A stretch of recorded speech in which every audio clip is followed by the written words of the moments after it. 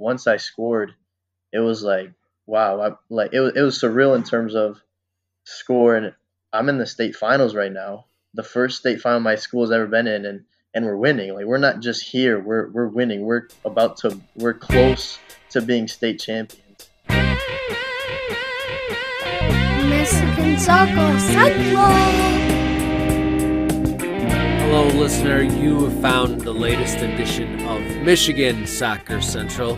My name's Robert Kerr, here with you on a jam-packed edition of the show. And a literal soccer news bomb blew up this week. We started off the show with the voice of a state champion, the voice of Jonathan Stout. He and his Potter's House High School Pumas won the Division IV championship.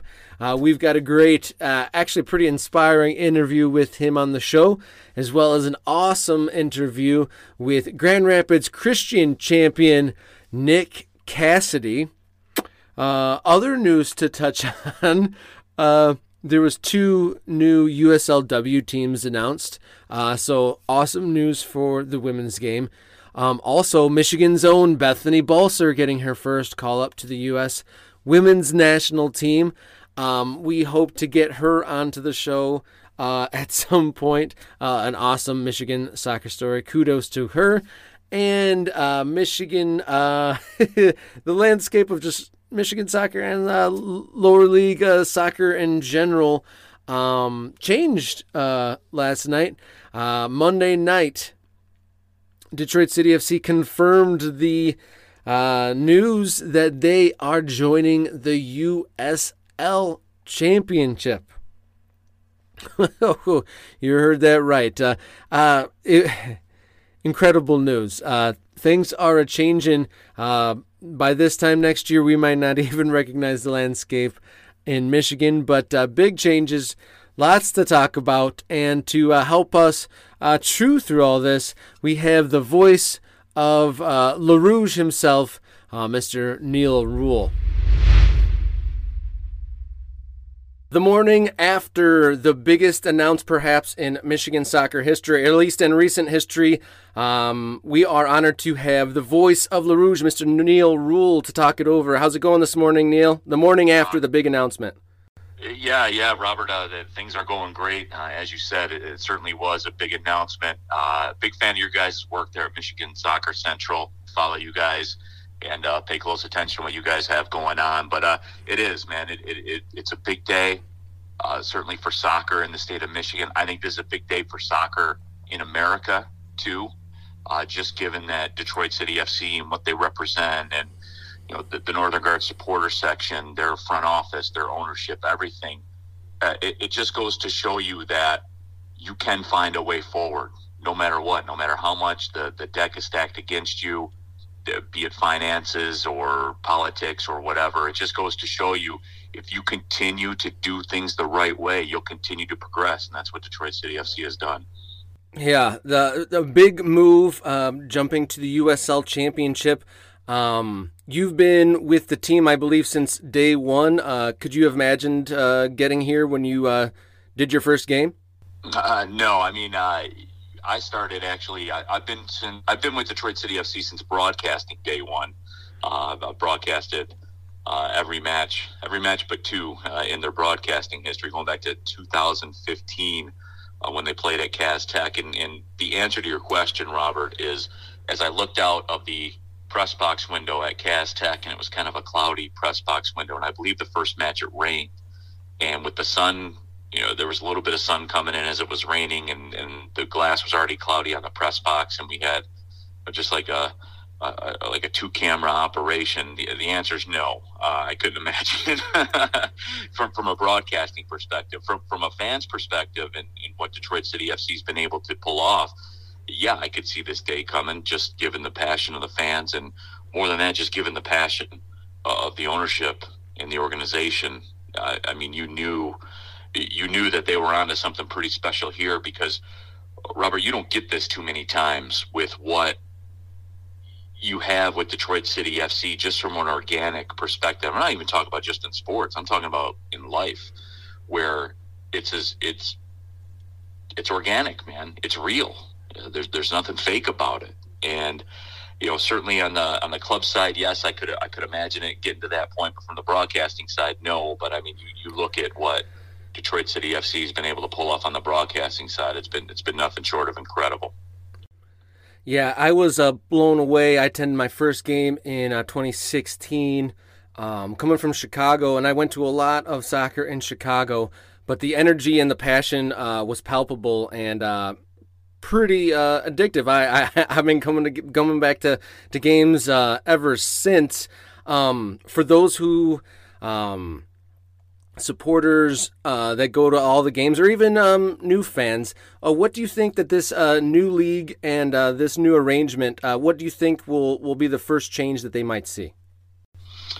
I mean, just from an operations perspective, there'll be some upgrades to Keyworth, and I don't know that the fans will quote unquote see it, just from like a locker room perspective and those types of things. I mean, that's what's also unique about this as Detroit City FC continues to progress. Or there won't be a whole ton of change. I mean, just as far as the game day experience goes, because everything's always been a top notch. So I don't think you're going to see a ton different. Supporter section, Northern Guard section, they'll be what they always are. And as I always say, pound for pound, the best sports fans in Detroit, and pound for pound, the best soccer fans in America. And I believe that to be fact, not opinion. I'm there all the time. I see it. I know. So, just from that perspective, I don't think there'll be a whole lot that's different. The club will still be the club. They'll have new initials in their league. That's really about it. The announcement surprised some. But I feel like the folks that have been going to all the games and have been around Keyworth, and from my conversation with Trevor James, it seemed like there was momentum heading towards this. Do you know how long was this move in the works? Yeah, I mean, I'm not a part of the front office, so I don't know as far as the roots of when the discussions took place or anything like that. But I can say it, and I think, Robert, you've been around the game and you're involved with the game. I'm sure you got that feeling. I got that feeling that NISA was not going to be the last stop for Detroit City FC, that this thing was just going to continue to go. And it's a continued progression. And they've covered all this ground in 10 years. I mean, it's pretty remarkable when you think about it. So, I mean, I think we could all see the writing on the wall that just from a fan base perspective and the domination that they've had out on the pitch as well. I think we all knew this, deep down, that NISA wasn't going to be the last stop and this thing was going to continue to roll. There is a little bit of there have been past reservations about USL in the past, but from what I seem from what I read from the official release and everything I've seen so far, it seems like Detroit had the leverage to address the concerns of joining USL. Can you speak at all to that? Just as far as like when you say like concerns about joining USL, you talk about like from a fan's perspective? Or? Yeah, from the fans' perspective, because there's been concerns in the past of maybe you give up a little bit of your independence or situations like that, or maybe some local ties. Yeah, I mean, the Northern Guard is going to be the Northern Guard, and the fans are going to be the fans, because I think USL recognizes that the organic base of what everything is with Detroit City FC. How can that not be good for your league? How can that not be good for the game of soccer?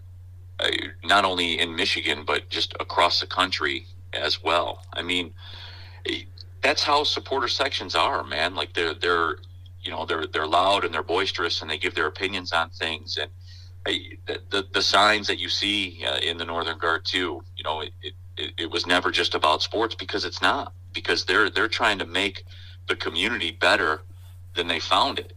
And I think when you boil all this stuff down, and you've seen the same things I've seen on social media, and other fan bases and stuff like that, and the banter kind of going back and forth. The bottom line is this: like, people can say what they think, but I'm telling you what I know.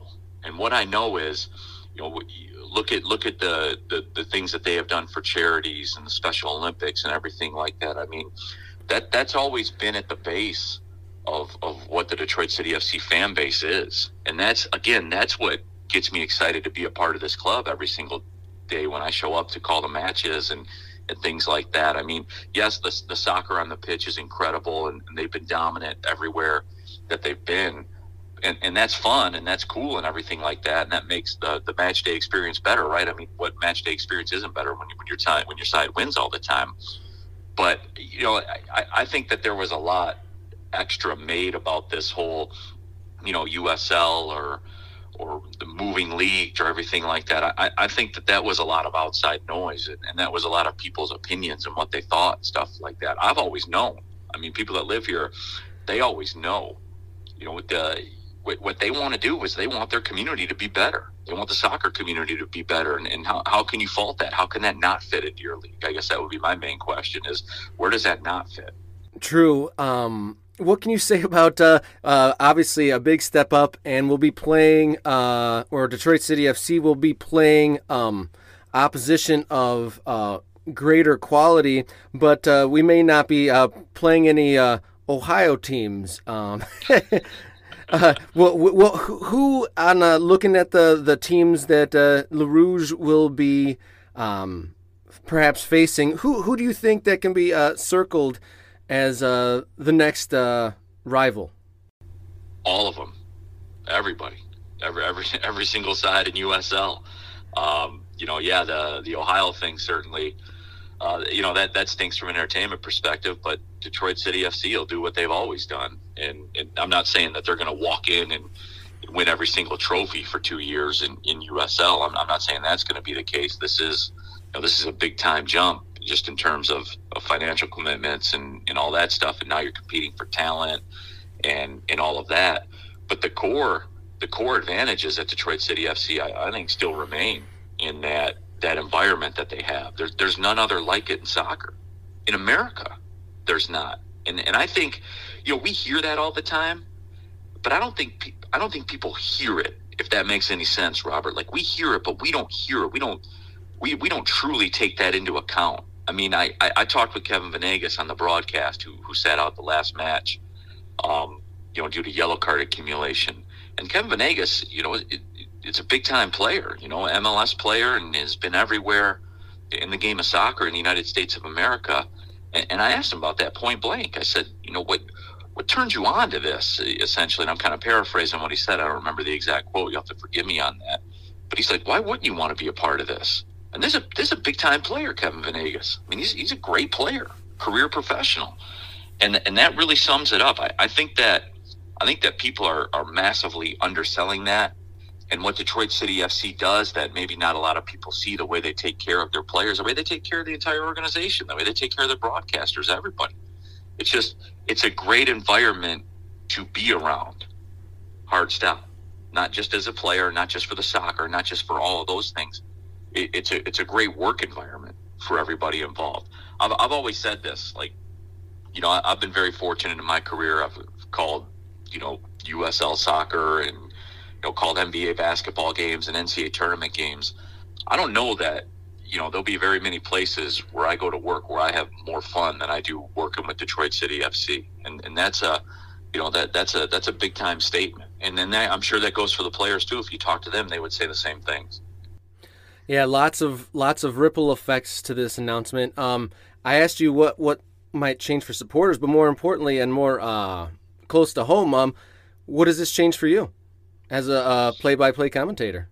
I'm the voice of Detroit City FC, last I heard. So, whatever that entails, and I'm sure some of the particulars are still being discussed and still being negotiated. Obviously, the USL has a deal with ESPN Plus. I've done USL matches in the past, so that's nothing different for me. Is I've done many USL Championship level matches and national broadcast, and was able to call a bunch of those games. So structurally nothing changes for me. It's still business as usual, and John and I'll still do matches together and stuff like that. And I'm excited to do it, and I'm just happy that Detroit City FC, the organization, the fans, everybody, I'm happy that they get this quote unquote bigger stage to show what that organization is from top to bottom. So certainly that's exciting. And for me, Robert, I don't overcomplicate things, man. I just show up and call the match, and then I go home. Like it's I know a lot of people get caught up in everything that's going on and what might happen and stuff like that. But I call Detroit City FC matches. I'm sure. I'm sure it opens some doors for me as far as opportunities to call other USL matches and maybe take on some additional matches or further involvement in other areas. But until further notice, and I haven't received that notice, I'm the voice of Detroit City FC, and I work with John, and we're going to continue that. Yeah, one of the things in the press release that came out last night that was awesome, that I'm sure eased a lot of folks, was that the front office, the ownership, and yourself and John, they definitely made a point to say that everybody's coming back, like there isn't going to be structural changes like that. But it must be exciting for, they hinted at possible press box upgrades, locker rooms, and lights. That is just amongst the things. The quality on and off the field should, go well up. It seems like. Yeah. I mean, I would imagine so. I mean, the quality's always been high. I mean, you watch a broadcast and stuff like that. I mean, going back to the MPSL days and having matches on, at the time, Fox Sports Detroit, now Bally's. I mean, what other? There are a few organizations in the country that would be able to pull that off, and that's been the norm, for Detroit City FC and their ownership and their media people and all that stuff. That's been the norm forever. And, Robert, it's funny because everybody talks about that stuff, and, I don't know that other clubs in USL or across the country fully comprehend what Detroit City FC is capable of. This will just be business as usual for everybody else. I mean, I'll walk in and call the matches. John will walk in and call the matches, and we'll keep things rolling. Certainly, will there be some like technological advances and things like that? I'm sure there will be, but I just roll in with the utmost confidence with everybody that I work with at Detroit City FC, because this was something I said on another podcast I did where they asked me about the broadcast.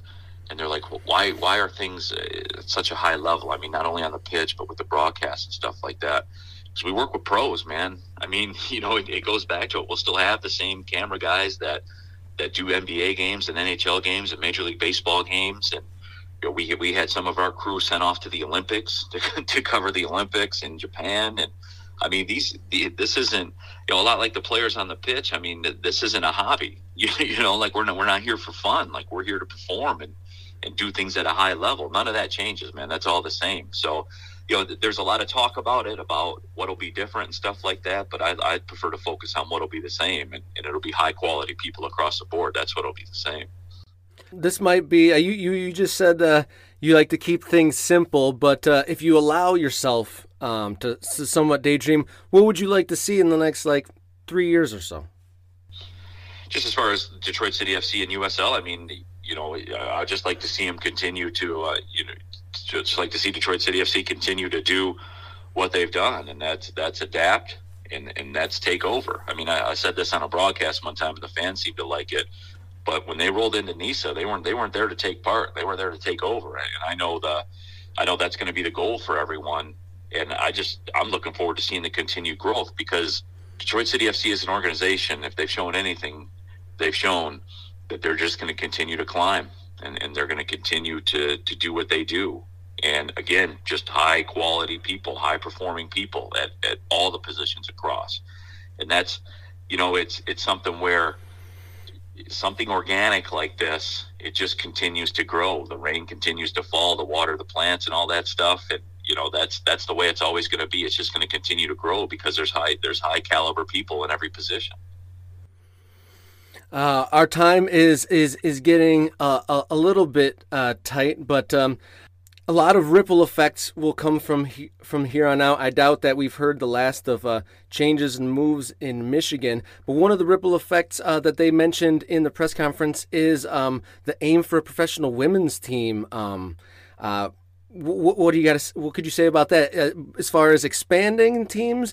And then it also this move. Do you think it also adds a little boost to all these new community efforts that Detroit City is endeavoring in? Yeah, I mean, I think that goes without saying almost, that the higher the quote unquote profile, I mean, the more eyeballs and more attention that'll come to all the community efforts and everything that Detroit City does in the community. But I mean, as far as the women's side, yeah, I mean, you look at what they were able to do with the UWS side that they had, and they had some high quality players, obviously, and that'll just continue to move forward as well. And I certainly could foresee a day when you see Detroit City FC possibly as an NWSL side, and that's just my own conjecture.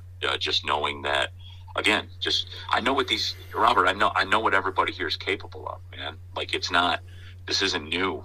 It's not surprising. So I would never rule anything out that Detroit City FC could do for the fans. The fans, the organization, all of it.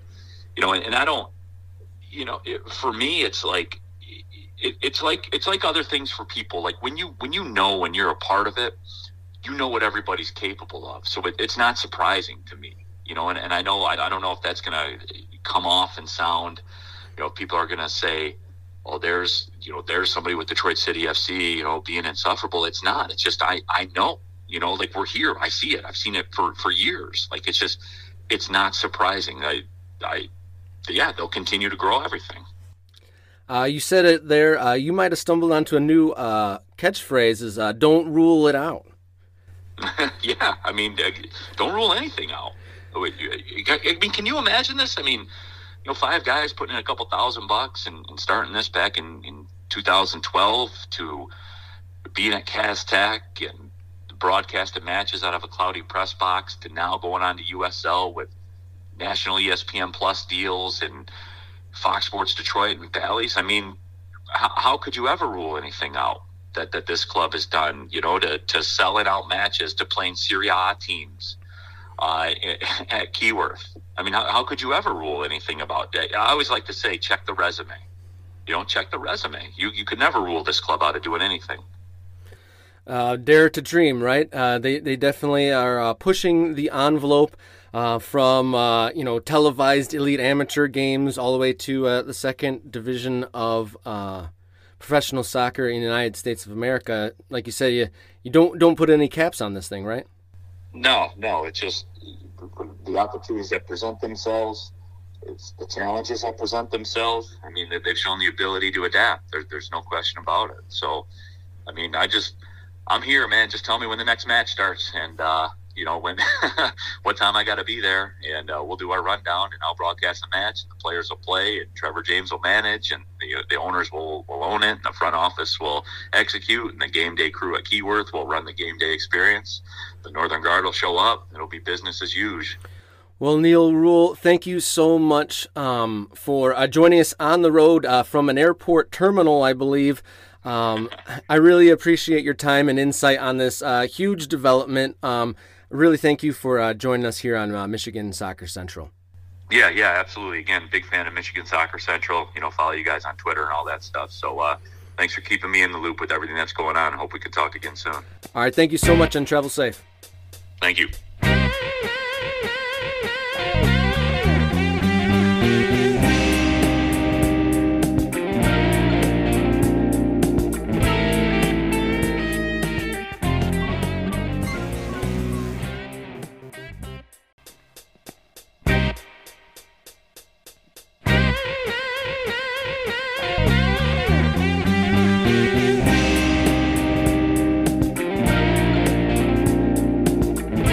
In the next act of this week's episode of Michigan Soccer Central, we are going to shine a light on the Michigan State champions. All 4 divisions were crowned over the weekend. We are lucky enough to have representatives from 2 of the teams on the show this week. Grand Rapids Christian Nick Cassidy is on the line. We are going to end the show with him. But first, we're going to get the Division 4 winning representative from Potter's House High School, their first ever final, first ever title. And we've got to talk about their championship, Mr. Jonathan Stout. Hey, this is Michigan Soccer Central. We are continuing our coverage of the Michigan state high school boys championships. Of course, we have another champion on the line. His Wyoming Potter's House Pumas won their first ever state championship over the weekend. To tell us all about it, we have senior and the first goal scorer of the game, Jonathan Stout. Welcome, young man. Thank you. Yeah, Happy and to be here. you guys won 3-0 over Clarkston Everest Collegiate to win the Division 4 championship. Like I said, first state title in school history. How this is Monday night when we're recording and talking. How Yep. was it walking into school this morning? Oh, amazing. I mean, all my teachers, all my classmates, everybody. It's first thing as I walk past. Congratulations, congratulations, congratulations. And it's nice to be have everybody knowing about it and happy about it, and like it's not just for the soccer team to be happy about. The whole school was just happy and having a good time today. That's awesome. That's incredible to hear. Kind of walk us through your day. Like, how did you were in Saturday? You were in Novi taking on Clarkston Everest Collegiate. Yep. Walk us through your day. Yeah, wake up. We met at the school, had some bagels actually, and had a couple of the teachers and parents pray over us before we went, and got on the bus. Just chilled, hung out on the bus for a couple hours. Got to watch the ending of Anchor Bay Okemos game. Was pretty cool, especially Jack Gugamis, a teammate of mine, making the comeback to win. I think for me personally, at least, just seeing them come back because we got to see their two goals to come back definitely got me hyped up for the game. Um, and then yeah, game starts and close game, and we get a shot or two. Then they have the shot, the one um, it's a shot. Seth blocks it, and then they get another shot, and he saves it, but the ball's on the goal line. He has to quick jump on it, and kind of everybody looks at the ref really quick to see if they're going to call it a goal or not, and he does it. I don't think it was a goal. Um, and then not too long afterwards, I mean, I was getting to the point in the first half where I've already made some runs. I'm dribbling a lot, and so I'm tired. I'm like, all right, we're gonna have to make it to the half 0-0 at this point because I don't know how much I've got left in me. Um, but sure enough, just probably pretty couple minutes after that, um, managed to win the ball and take it after. Although we had already had a couple more shots and starting to dial it in, I was starting to feel a little bit more comfortable shooting. And so when took the ball, took a touch towards the 18, just let it fly, and one of the nicest goals of my season, if in my opinion at least. And so that was really cool to have it in the state final. And then once I scored, it was like wow, it was surreal in terms of scoring. I'm in the state finals right now, the first state final my school's ever been in, and we're winning. Like we're not just here, we're winning. We're close to being state champions. And then after that, Yossi manages to get a goal, and it's even more. We're really close to being state champions, and even more so after kind of gift us with that own goal. But obviously, we'll take it. We'll take what we can get. And then second half, just locking in, and making sure they don't get any goals. Managed to keep it 3-0. Um, After the game, obviously, super fun. Crowd comes on, celebrate with them. They've been great the whole run, coming to tons of games. So that's been great, and so being able to talk with them and celebrate with them after the game. Afterwards, obviously, the bus ride back. Pretty fun with the boys. Just obviously everybody's jittery. We just won state. And then afterwards went to one of the teammates, Quincy Winkle, went to his house with all the parents, hung out there, had some pizza, had a good time. Yeah. And then eventually went home, went to bed. Wow, that's a wonderful retelling. I bet that was the best tasting pizza you've had. Oh yeah, it was some good pizza for sure. That's an incredible story you just told.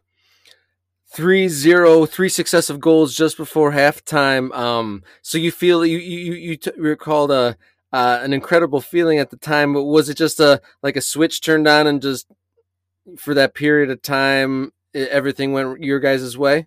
Yeah, I mean, I thinking about it even now, it's like my goal. I very rarely score goals outside the box with the inside of my foot. That doesn't happen very often, so it's a clutch. I don't know, God maybe just helping us out, but it was just yeah. See, everything seemed to go our way, and that shot, and then Yossi's shot was very nice.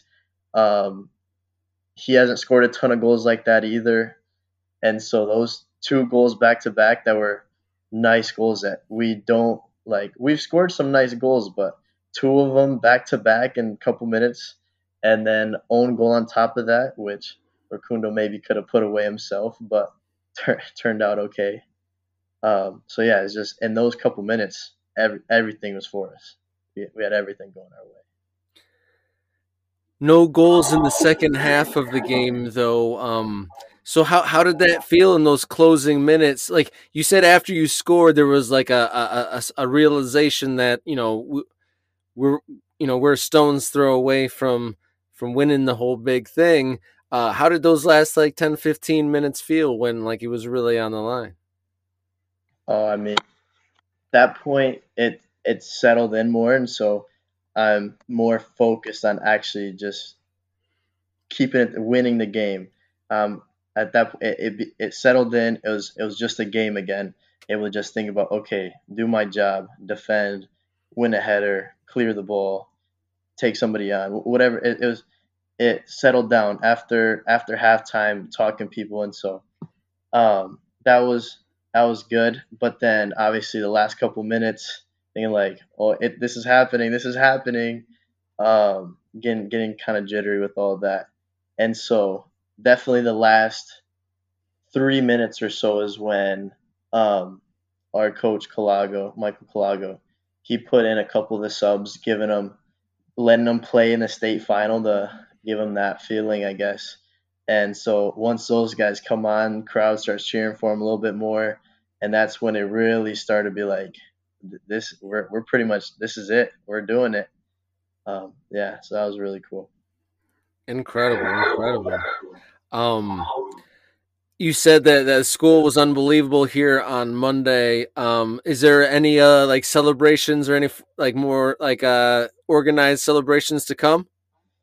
Um, I don't know about to come. We'll have a banquet for our soccer team, and have dinner together, I think, and hang out, talk about awards, and just kind of talk about what we did this season as a team, all that.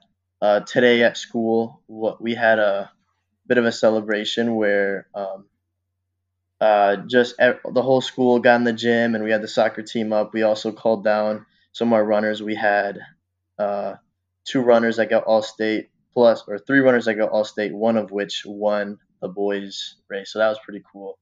Called them up, and then for us, then had our AD talk about us for a little bit, and then our coach Kalaga went and talked for a while, and then gave us the mic, and our captain Zach Reinsma and one other guy Lul both talked for a little bit, just kind of talking about the season as a whole. Yeah. You guys played a whole for this postseason. I believe. What did you play? 7 games here in the postseason, and just Six about games. 14, 15, 6 games in 2 weeks. I guess how does that process feel? Just like how's your body feeling? You're a high school senior, so you see you're fighting fit. I'm sure, but Yeah. how you feeling? That's a lot of games. Yeah, I mean, every game you kind of pick up something new. For me, my first game pretty early against Western Michigan Christian, I got hit in the face with the ball pretty bad, and it messed up my jaw actually, and so I couldn't open it all the way, and I couldn't like clench my jaw, and then for the game against Calvin, that had transferred into my neck, and my neck was sore. And then the next game, I think, what was it? I had something else, maybe like my groin was feeling. But I remember every single game except for the finals. I had some sort of knack or bruise. Although even in the finals, I picked one up pretty early when I slid and ended up sliding into somebody's studs as they tried to kick the ball. Ended up kicking my foot. So every game is just picking something new up and just having to fight through it, go through it. And so, I mean, at this late in the season, it's part of the game. Everybody's got something. Yes, at that point, I gotta be on the field. I'm gonna play, and so whether it hurts or not, you gotta get through it. We can rest. We can rest now. Now's the time to rest. That's some intense dedication and true warrior spirit there, Jonathan. I want to talk about your team. You guys had an incredible regular season record and obviously a great run here to the final. What was the composition of your team? Like, you're a senior. How many seniors? Like, what was the experience level with like the distribution of classmen throughout your team? Oh, we have a very experienced team. I would say we've got I think 9 seniors. Um, yeah, I believe so. And we've got several juniors. We've got probably 4 or 5 juniors that start, and the rest are seniors. We don't have any sophomores or freshmen that start. We've got 2 sophomores and 1 freshman on the team, and that's it. I'm pretty sure, and they didn't see the field all that much. So most of the time while we're playing, we've got almost all juniors and seniors. And of these juniors and seniors, um, the juniors that were playing, all of them except for 1 or 2, I think, were playing varsity as freshmen. Those guys were in the game against Calvin my sophomore year, their freshman year, where we ended up losing 6-2 actually. And then the next year, those same guys, all of them were in the postseason playing with us. And so our starters, all 11 of us, had at least played with us last year. And I think about 80% of us had also played the year before. And so we had a really experienced group of guys, um, that I think definitely contributed being able to win close games and be able to focus through fans and the fact that it was a big game, but be able to keep your head and just know that it's just at the end of the day, it's another game. Focus on making your plays and doing your job. I saw your scoring record is unbelievable. 100 plus goals in your high school record. How many years did you play varsity? And just wow. Yeah, this is my 4th year of varsity soccer. Yeah, my freshman year I had 22 goals. That was my only year. I had a senior that year, Josh Vanderstelt, scored 26. I'll say it's because he took the PKs. um, but other than that, the next year, I think 29. Junior years when I really picked it up. I had quarantine, so I was able to train almost every day, going and getting shots up by myself, just tons and tons of reps, shooting and shooting and shooting and dribbling through cones and whatnot. I think that really helped. So junior year had 46 goals. That was the big one. And then this year, not quite as many as last year, but um, didn't play in quite as many easy games. So I also had to miss, I think, what was it, like 5 or 6 games this season. So I didn't get to play in all of them, but still ended up with 30. So I think that's 127 total, if I did my math correct. But yeah, And, lots of goals. Makes it a and little bit easier in Division 4, but still, still not quite. Just they're not letting me score. So, yeah, so tell me, what kind of a player are you? um, Obviously a goal scorer, but beyond that. I would say first of all, like playing club and playing high school, I have to change the player that I am. Um, for club, I would say I'm predominantly a distributor. I'll score every once in a while, but I like to really combine in the middle, little passes. I play a lot of futsal. I play futsal for Grandpa's ABK, play with their men's team. And so I really love the small spaces, making combinations, and getting out of those spaces and then finding a pass to the wing or the forward, especially combining with that center forward, making a run with them. Um, that's what, and then obviously I still will get a couple goals playing with Midwest club soccer. But then in high school, now that um, nothing against the guys on my team, but they're not quite as talented as those Midwest guys. They don't have quite the experience that they have, and so now I'm forced to do a little bit more by myself. So now I'm dribbling a little bit more. I'm taking guys on quite a bit more. I'm shooting a lot faster. Getting a lot more shots off. I also play as a forward and winger a lot more often for school. My freshman year, I played in the middle consistently, but sophomore, junior, and this year, I've been moving around center forward, winger, center mid, depending on where we need me for the game. But definitely looking to dribble a lot. I'll be honest. Sometimes I am a bit of a ball hog. I'll admit that one. I've heard it before. But just sometimes putting my head down, but also I look for that pass, but also looking to take people on and get shots up and just create those chances all the time. And if everybody claps on me, I'll try to find my guy. Let them find somebody else who's got a better opportunity than me. But for high school, I'm definitely predominantly a dribbler and shooter. Whereas for Midwest, I would say I'm predominantly someone who distributes and tries to get some nice passes and combinations in. So you said that a lot of it that you attribute a lot of that to experience. So playing both club and high school has really paid some dividends. Yeah, for sure.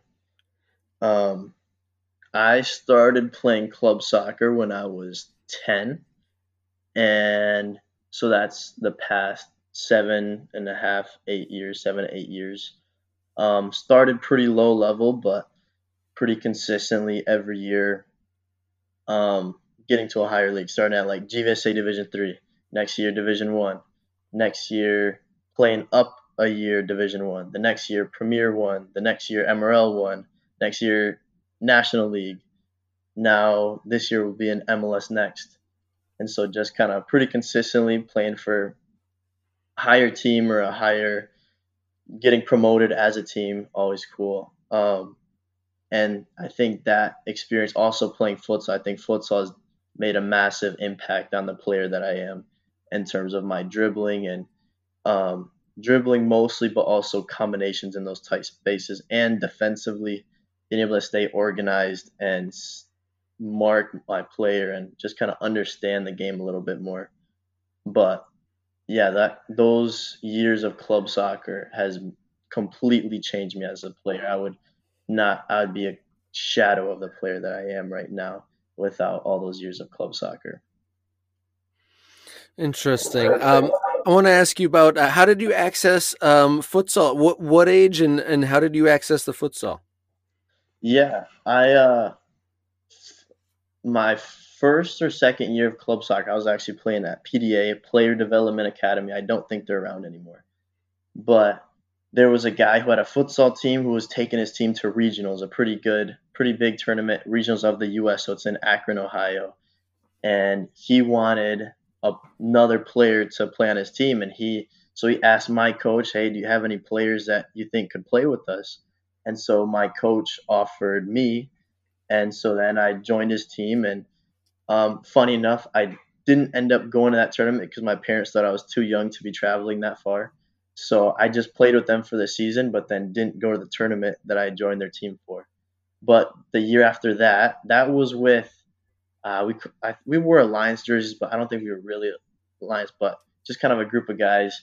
The next year, we all went to ABK, and ABK was the one that really like I'm not sure if you've heard of it, but ABK is one of the biggest futsal clubs in the nation, I would say. We've got, I would say I consider myself a part of ABK. We've won several national championships. I think we're at like 7 or 8 national championships. I helped in one of them. I can probably say that. And they they just breed, not breed, but they foster these really great futsal players, get having camps for them at really young ages, and just developing these players to make smart decisions, to be able to dribble out of tight situations, to be able to pass out of tight situations, and just make smart decisions when you've got eight eight players plus 2 goalies in a small court, and you have to keep the ball, and you have to attack, and you have to finish, and all that. And so yeah, ABK, I went up the ranks, not up the ranks, just up the age group. So starting from when I was 11, going until I was about 15. 15 was when I first played with the men's team.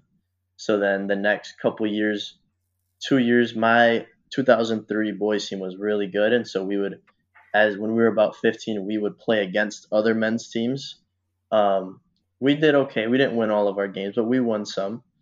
And then the year after that, when I was 16, that's when I started actually playing on the men's team, and we would compete against other men's teams: Lansing City Futsal, Mud Puppies, um, team from Chicago Cadence, Columbus Futsal, teams like that. And I think that was another exposure, playing against these 25-year-olds, 30-year-olds, these grown men who have tons of experience playing soccer.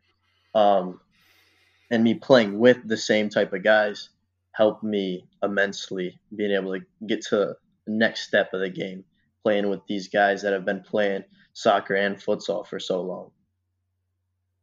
Incredible, incredible. I was never a good player in any way, but I played futsal as an adult for like 2, 3 years consistently, and just that changed my first touch. So Yeah, I can't imagine what doing that at like a higher level or just like a repeated level at a young age could do, because I hadn't even heard of that until I was an old man. yeah. It's great. And ABK, as I said, it's one of the best clubs with the best coaches. At least two of the coaches, both of which were my coaches, pretty much my whole um, time at ABK, are both like national. I don't know if they have accreditation for it or something like that, but there's the national teams for U.S. futsal, and both of those guys are going to coach those national teams as they go to Colombia and Argentina and Spain.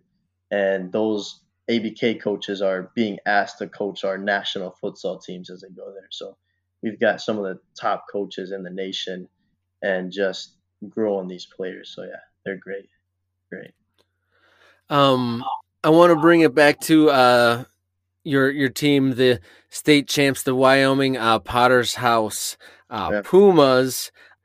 This was the first state champs in school history. What other things that are notable about your school? Biggest thing that's noticeable that we, I don't want to say advertise, but um, probably one of the coolest parts of our school is our diversity. I think we're 45% white, and that's, I don't know completely the math, but that's 30% African American, and 20% Latino, and 5% African, couple percent Asian. And so it's really cool being able to go to school with these guys. Even on our team, there's 3, 4 guys that were not born in the U.S. They were born in Eritrea and Tanzania and Rwanda, and then also a couple of Hispanic kids on the team as well. And it's really cool to have a team that come from different cultures, and just able to add different parts to the team, and on the team as well, obviously, but then even in school throughout the day, it's very cool to have different kids in your class that weren't necessarily born with the same things that I have, that we have in the US. um, and just kind of being able to learn about their experiences and um, almost how privileged we are in the U.S. really. Um, and even actually in my own house, my parents are foster parents certified, whatever. And so in my last couple of years, right now, my foster brother Daniel Fasahe is actually on the team. So he's been staying with us for the last 3 years. And before that, we had a kid from China stay with us, a kid from South Korea, a kid from Vietnam. So even in my own family, it's been really cool having guys from different countries live with us. And Potter's House definitely adds to that with kids from a lot of different countries. And thank you for sharing that. That's an incredible quality that you related about your school. And speaking of schools, I read in an article that you are going to be a Michigan State Spartan next year. What can you tell us about that? Yeah, I'm obviously super excited about that. It will be interesting for me. Interesting. It'll be good for me probably to fight for minutes for the first time. Not necessarily knowing that I have a spot on the starting lineup. I'm gonna have to actually work for that now, and I've been working obviously for a while and getting better, but it'll be completely different at a much higher level, and I can't wait to be every day just practicing with those guys that are all such great players. Um, yeah, I can't wait. I'm so excited for it. Not even just the soccer, even the college experience at MSU, I think will be amazing. Um, so yeah, all parts of it, just absolutely stoked for it.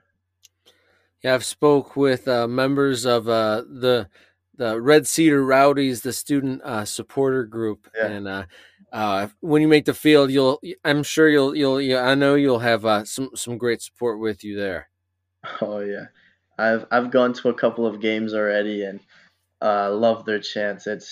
They do a great job making noise, intimidating the other team a little bit, hyping up the Michigan State guys, and I can't wait to play for those guys and have them cheering for me. Yeah, I've never been really spent any time in East Lansing. I might have to take a moment to get out there next fall. But before I let you go, thank you for all the time you spent with us.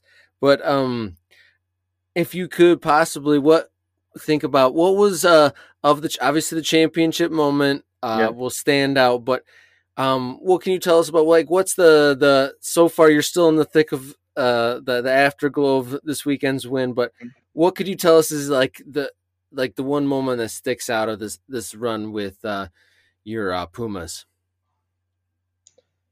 Um, I would say the craziest moment.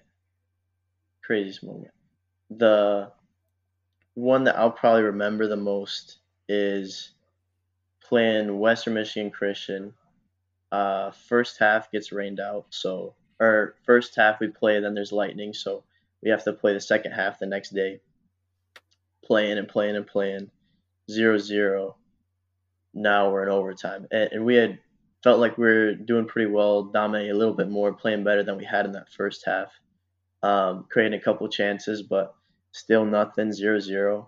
Going into overtime, and then first or second minute of overtime they score. And it's like, wow, we thought like things going through my head is like we had such a good team, like we had all these guys, we had all the tools, we had everything we needed, and now we're losing to this team that wasn't supposed to beat us, and this could be it. This could be the season. But then just looking at my guys, seeing a couple of them are thinking the same things, like looking like they're ready to give up. Like, wow, this is probably it. And then seeing a couple other guys, Quincy and Zach and Elijah specifically, um, literally going to those other guys and saying to them like, we still have time. There's still time. We have to play right now. and get this back. Like, we're still in this game. It's only one goal. We still got it. And it's like, all right, those are the guys I'm playing for right now. Those are the guys we gotta get this back for. And then 6 minutes or so later, get a free kick and manage to bury it. And that after that free kick is probably the coolest moment of, after being down in overtime, thinking this is probably it, game's probably over, and then getting the goal back. No, we're still in this. We still got this. At tying up, and then another huge moment. A little bit after that, stayed 1-1 for the rest of overtime, going to PKs. Um, we were up. Kevin Ramirez just needed to make his PK and we would win. And he just, ice in his veins, buries it.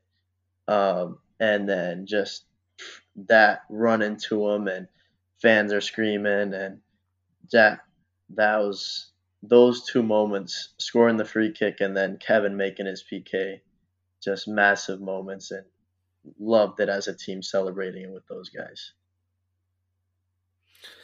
Thank you for that incredible, absolutely incredible storytelling, Jonathan. I appreciate your time so much. Congratulations to Wyoming Potter's House on their Division IV championship, the first state title in school history. Thank you so much for joining Michigan Soccer Central podcast. Thank you. I appreciate it.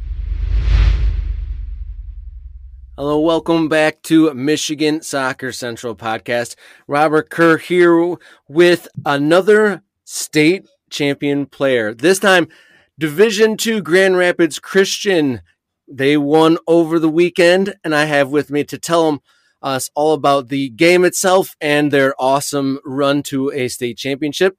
I'm pleased to welcome attacking midfielder Nick Cassidy. Welcome to Michigan Soccer Central. Thank you. I really appreciate the time, and just like instant reaction, we're recording Monday evening. What was your reception when you came into school after winning a state championship today?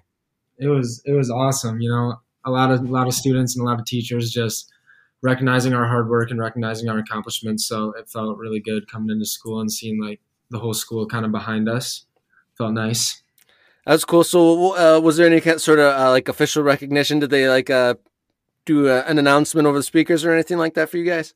Yeah, there was a lot of social media like posts about us, and then there was a little announcement over the speakers, but I think we're doing more a formal celebration later this week. So the staff said to look out for that. But yeah, there was a audio, like the principal came over the speakers and congratulated us. Oh, that's awesome. What a moment. And congratulations on the 2021 state championship. Thank you. So I guess, yeah, the state championship games were held over the weekend in Novi, Michigan. Kind of walk us through your title winning day. It was crazy. So me and my little brother are actually on the same team. He was a freshman this year. So we kind of woke up that morning. Neither of us got very good sleep last night. Just so excited for the game. So we got up, had some breakfast, played some ping pong, just tried to get our like minds going. Then when we got to the stadium, we had a lot of our fans were already there out in the parking lot tailgating. So they welcomed us in, cheered us on as we were walking in. Then it was just crazy. Like the atmosphere was awesome. The stadium was great, and everyone was cheering us on. And the warm ups is honestly kind of a blur, but it's just a great experience. So you guys, the Grand Rapids Christian team, beat Brother Rice 2-1. So how did the game go?